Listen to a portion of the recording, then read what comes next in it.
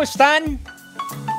Saludos, esta edición especial, esta edición rápida de Cómo se ve desde la cancha, presentado por Callaway, mi podcast. Les saluda John Sutcliffe. Teníamos que hacer un podcast especial celebrando esa histórica victoria para el golf español. Increíble lo de Jon Rahm el pasado domingo en Torrey Pines, aquí en San Diego, California, donde estamos todavía. Como reportero de cancha, el transmitirlo, el vivirlo, te llena de emociones. Torrey Pines es un lugar que le tengo mucho cariño, se los decía, ahí jugué de niño en Junior World en el 2008. Me tocó ese 16 de junio caminar el playoff de Tiger contra Rocco Mediate, el tiro que metió de fuera de green en el 17, el pot que mete en el 18 en el hoyo 72 para provocar el playoff. Y ahora Jon Rahm hace historia, primer español en ganar el US Open. Fíjense que estaba viendo información que nos pasa ESPN. Estuve transmitiendo toda la semana para ESPN en Latinoamérica el US Open con Hernán Rey y Matías Anselmo. Para poner en perspectiva lo que ha logrado Jon Rahm, si nos vamos desde el 2003, esta es apenas la tercera vez que alguien termina Verdi 17, Verdi 18, para ganar un Major. Hay que irnos al 2013 en Murfield, ahí me tocó estar en el Open Championship, cuando Phil Mickelson, lefty, termina Verdi 17, Verdi 18 y se lleva el Open Championship en Murfield. Y la otra ocasión es cuando Charles Schwartzel terminó con la ráfaga de verdis, y bueno, 17 y 18. Entonces eso pone en perspectiva lo que logró Jon Rahm. Recuerdo la transmisión del domingo, empecé siguiendo a Fabián Gómez, luego estábamos con Joaquín Niemann, luego me mandaron con Rory McIlroy, y luego me dijeron, John, ya vete con Rahm, porque Rahm puede ser el bueno. Y me acuerdo que comenté cuando se va a la arena en el 17 y la deja en green, dije, esos son los pots que se necesitan para ganar campeonatos. Tuve la oportunidad de jugar Torrey Pines el lunes pasado. Por cierto, había dicho que tiraba como un 8 o 9 de handicap. Pues, tiré de atrás 93. Jugué bien. No todos los hoyos estábamos hasta atrás, pero los pares 3 una locura, ¿no? El 12, ellos pegan un 6 y uno pega una 3 de madera y está en chino ponerle en green. Pero así termina Jon Rahm, y estuve practicando el pot del 17 que tiene una caída como de 6 pies, increíble. También el 18 me metí al búnker, a la trampa, y pues era obvio que se tenía que tirar por un lado porque podría picar y irse al agua, y luego mete ese pot, y el pobre Louis Oosthuizen, fíjense que Louis Oosthuizen, desde que ganara el Open Championship en el 2010, ya lleva 10 torneos que queda en segundo lugar, no ha vuelto a ganar. Tal es que si nos vamos de los jugadores que más veces han quedado en segundo lugar, en estos momentos Louis Oosthuizen tiene la marca de 10 veces en 183 torneos, Xander Schauffele 8 veces en 51 torneos, y también Tony Finau. Entonces es como el maleficio del segundo lugar. Ahora sí que el oro, plata y bronce lo traen Louis, Xander y Finau. También con la victoria de Jon Rahm el domingo aquí en Torrey, ya es número 1 del mundo con un Major. ¿Quiénes son los número 1 del mundo que nunca ganaron un Major? 2 desde que empezó el ranking mundial. Luke Donald, ¿se acuerdan con Luke Donald? Increíblemente se volvió número 1 del mundo. Y también Lee Westwood se volvió número 1 del mundo. Pues imagínense, les platico un poco las locuras del domingo previo a la entrevista con Jon Rahm. La entrevista que hice para ESPN, por cierto, los quiero invitar. Van a poder seguir mucha actividad del golf en las próximas semanas en ESPN para toda Latinoamérica con Matías Anselmo y Hernán Rey. Ahí les va. Esta semana el Travelers en Connecticut, muy cerca de las instalaciones de ESPN, donde está Brooks Koepka, donde está Phil Mickelson, va a jugar Joaquín Niemann, un gran field, está Paul Casey. El Travelers lo va a pasar ESPN esta semana. Luego viene el Open Championship, que por cierto no sé en qué rollo, no vamos a ir al Open Championship. El tema de la cuarentena es una locura. El que quiera ir tiene que aventarse 6 días en un hotel encerrado. Y lo curioso de todo esto es que en Escocia dejaron 2,000 personas por día en el torneo. Y en Inglaterra, en el Open Championship, 32,000. ¿No? Qué diferencia de políticas de pandemia entre los escoceses y los ingleses. ESPN tiene el Travelers, The Open Championship, el Senior British Open, luego el St. Jude Classic, el North Trust, el Women's Open, el BMW, el Tour Championship y la Ryder.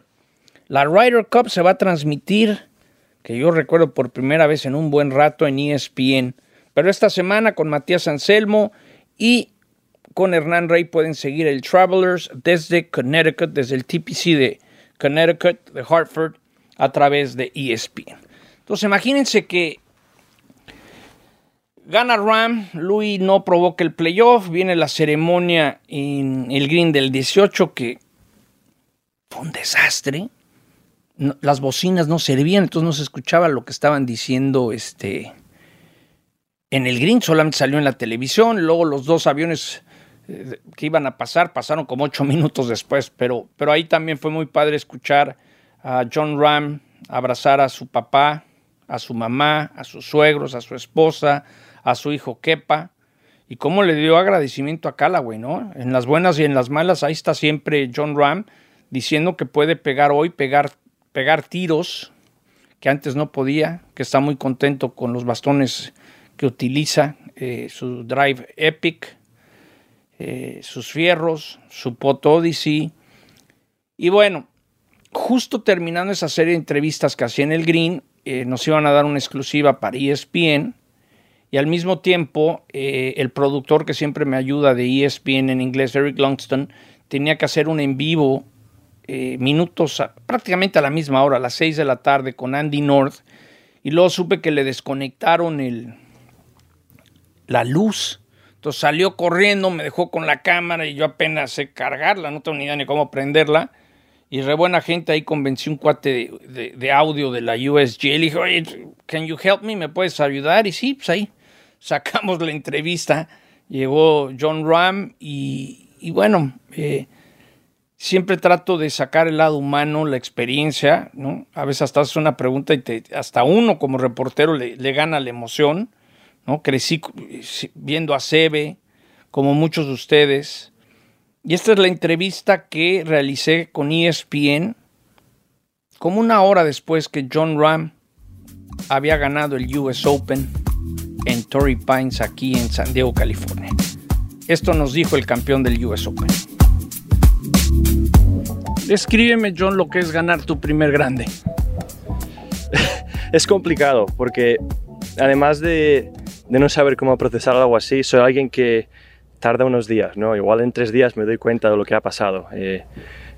Es increíble. La verdad que con todo lo que pasó hace 2 semanas, es el poder que tiene una mente positiva. El saber que algo bueno estaba por venir, el saber lo especial que es este lugar para mí, para mi familia, y el hecho de que esté aquí con Kelly, mi mujer, mi hijo, Día del Padre el domingo, mis padres están aquí, los padres de ella también.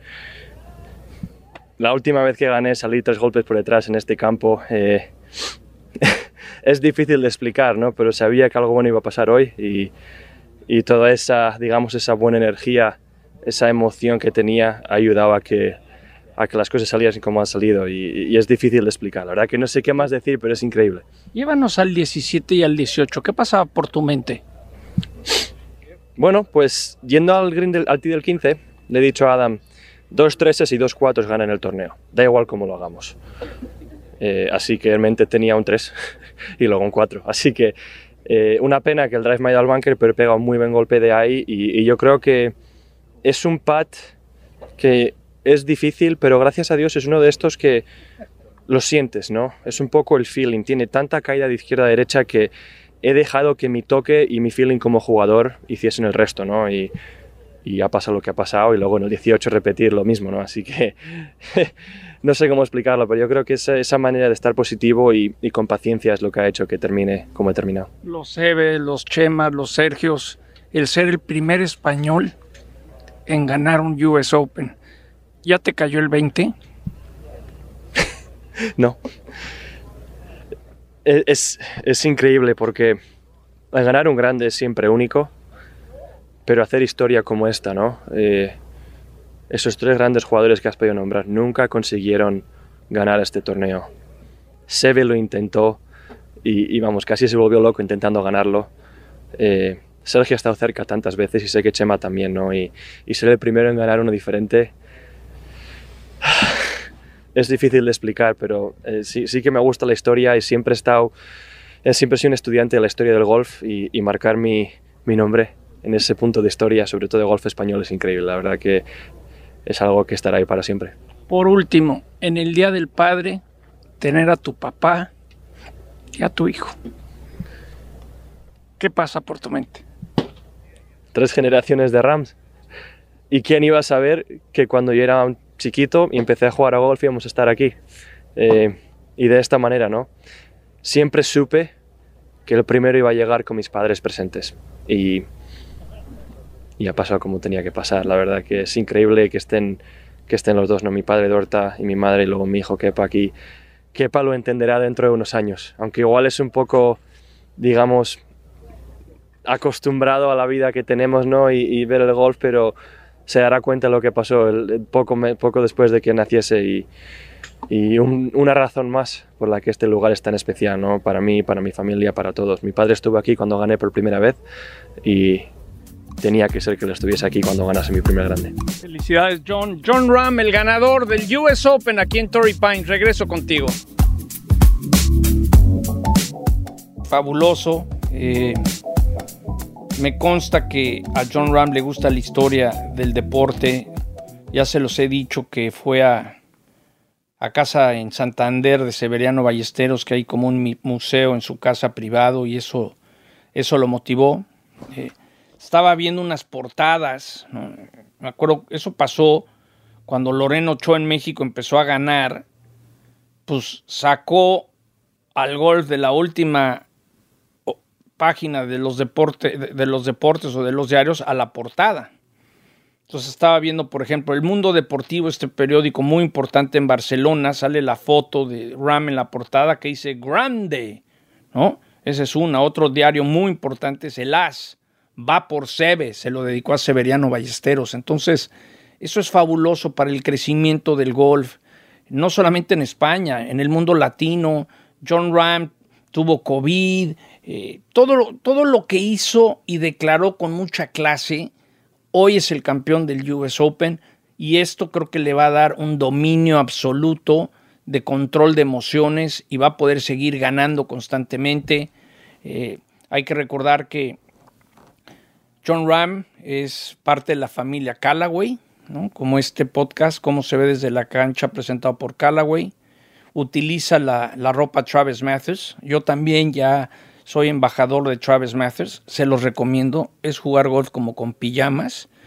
Próximamente en México tendrán el acceso a comprar Travis Mathers con Golf Express de mi buen amigo Antonio Riján. Entonces, pendientes en Golf Express, porque Travis Mathers va a estar llegando a México muy pronto.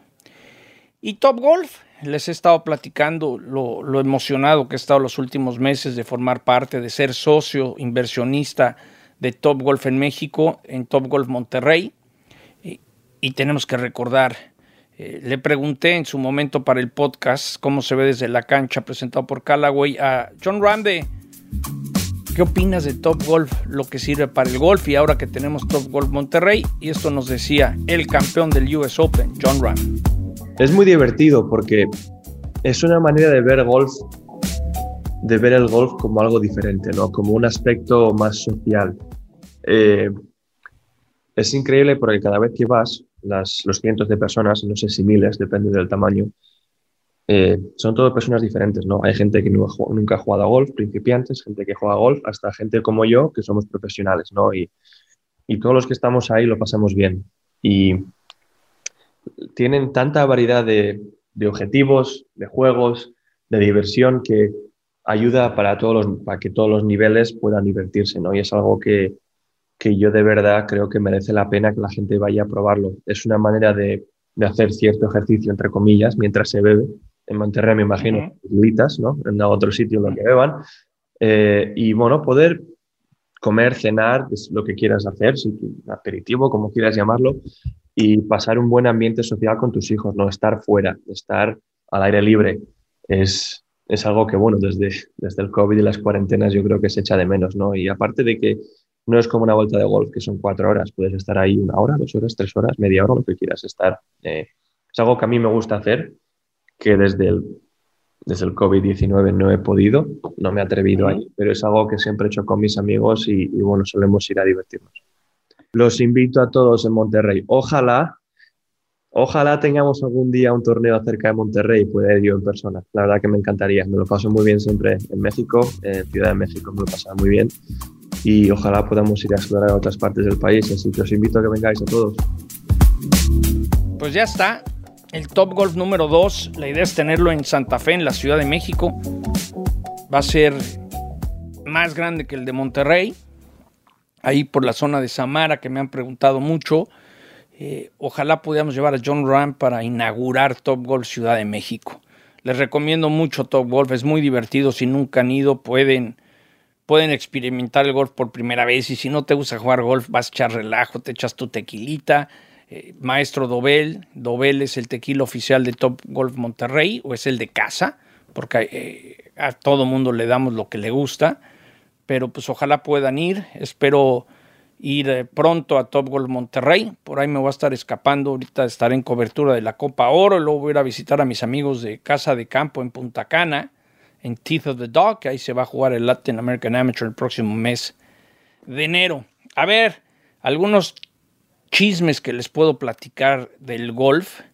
Lo dije en la transmisión, el torneo de la PGA Tour de Grupo Salinas, Benjamín y su papá Ricardo siguen con el esfuerzo de llevar el golf a México. Firmaron un contrato de 3 años, se va a jugar la última semana de abril.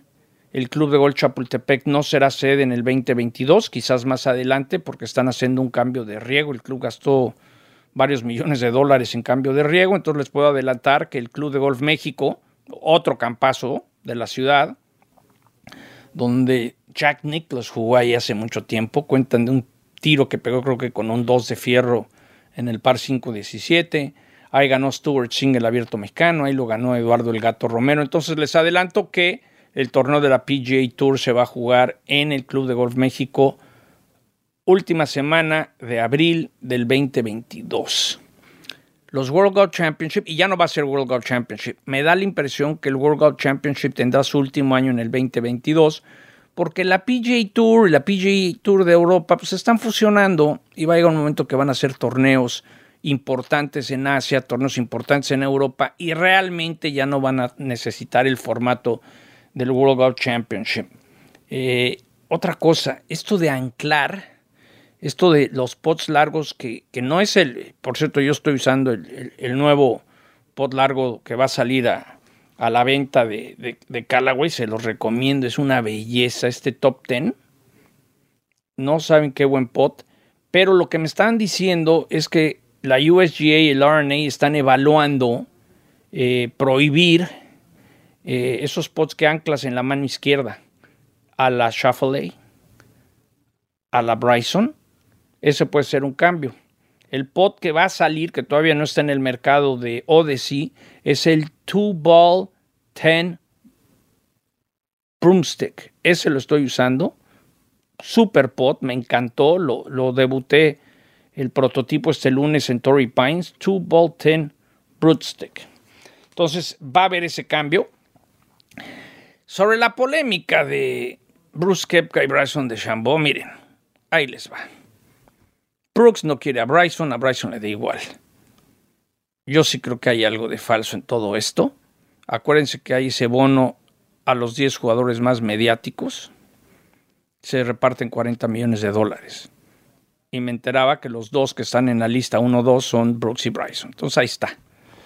si Brooks no quiere a Bryson y Bryson lo que quiere es generar lana en redes sociales y ser mediático. Vamos a ver en qué termina esa situación. Pues era un podcast, Cómo se ve desde la cancha, presentado por Callaway, que queríamos hacer especial, ¿no? Con la entrevista que realizamos en ESPN con Jon Rahm. Vamos a ver cómo surge el Open Championship. Ha sido una racha fenomenal. Hideki Matsuyama ganando el Masters para Japón. Phil Mickelson de la familia Callaway siendo el primer jugador de 50 años en ganar un Major en el PGA Championship. Y ahora Jon Rahm, también de la familia Callaway, de Top Golf, de Travis Mathis, se vuelve el primer español en ganar un US Open. Se une a Seve, a Chema, a José María Olazábal y Sergio García, ganado desde un grande. Fabuloso, ¿no? Que nos espera un gran fin de semana, o más bien un super verano. Vamos a ver quién se lleva el Open Championship.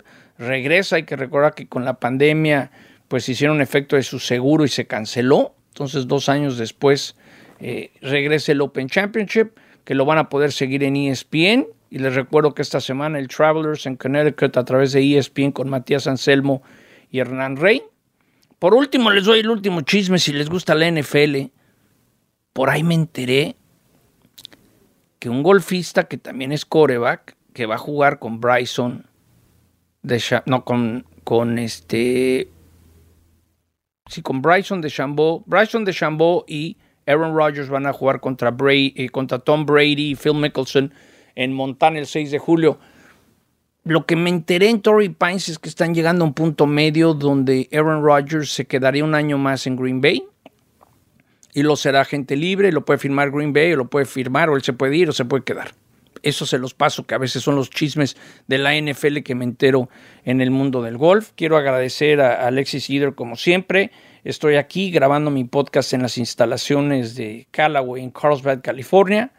Les mando un abrazo, estamos al pendiente. Ya a hacer una mención especial lo que fueron los latinos, lo que significa haber tenido a 10 latinoamericanos jugando el US Open, 4 mexicanos. Habla de cómo está creciendo. Joaquín Niemann le está pegando impresionante. Yo creo que Joaquín no tarda en ganar. Pocos le pegan de tee a Green como él. Lo que pasa es que no anduvo fino con los putts. Ojalá ya llegue la victoria de Abraham Ancer. Ya le urge a la Tommy Fleetwood, ¿no? Ya cuando tantas veces estás cerca, tienes que sacar eso. Lo he dicho que es como la salsa ketchup. Necesita pegarle hasta que salga el ketchup, y ya una vez que sale un poquito va a salir más fácil y van a llegar más victorias. Pues una semana muy especial aquí en San Diego. Jon Rahm es el ganador. Estamos al pendiente. Nos seguimos en mis redes, en Instagram, en ESPN Sutcliffe, en Twitter y en Facebook ESPN Sutcliffe. Jon Rahm, el ganador del US Open en Torrey Pines. Primer español en tener ese torneo. Fabulosos posts del 17 y el 18. Gracias por estar pendientes de mi podcast Cómo se ve desde la cancha, presentado por Callaway. Saludos.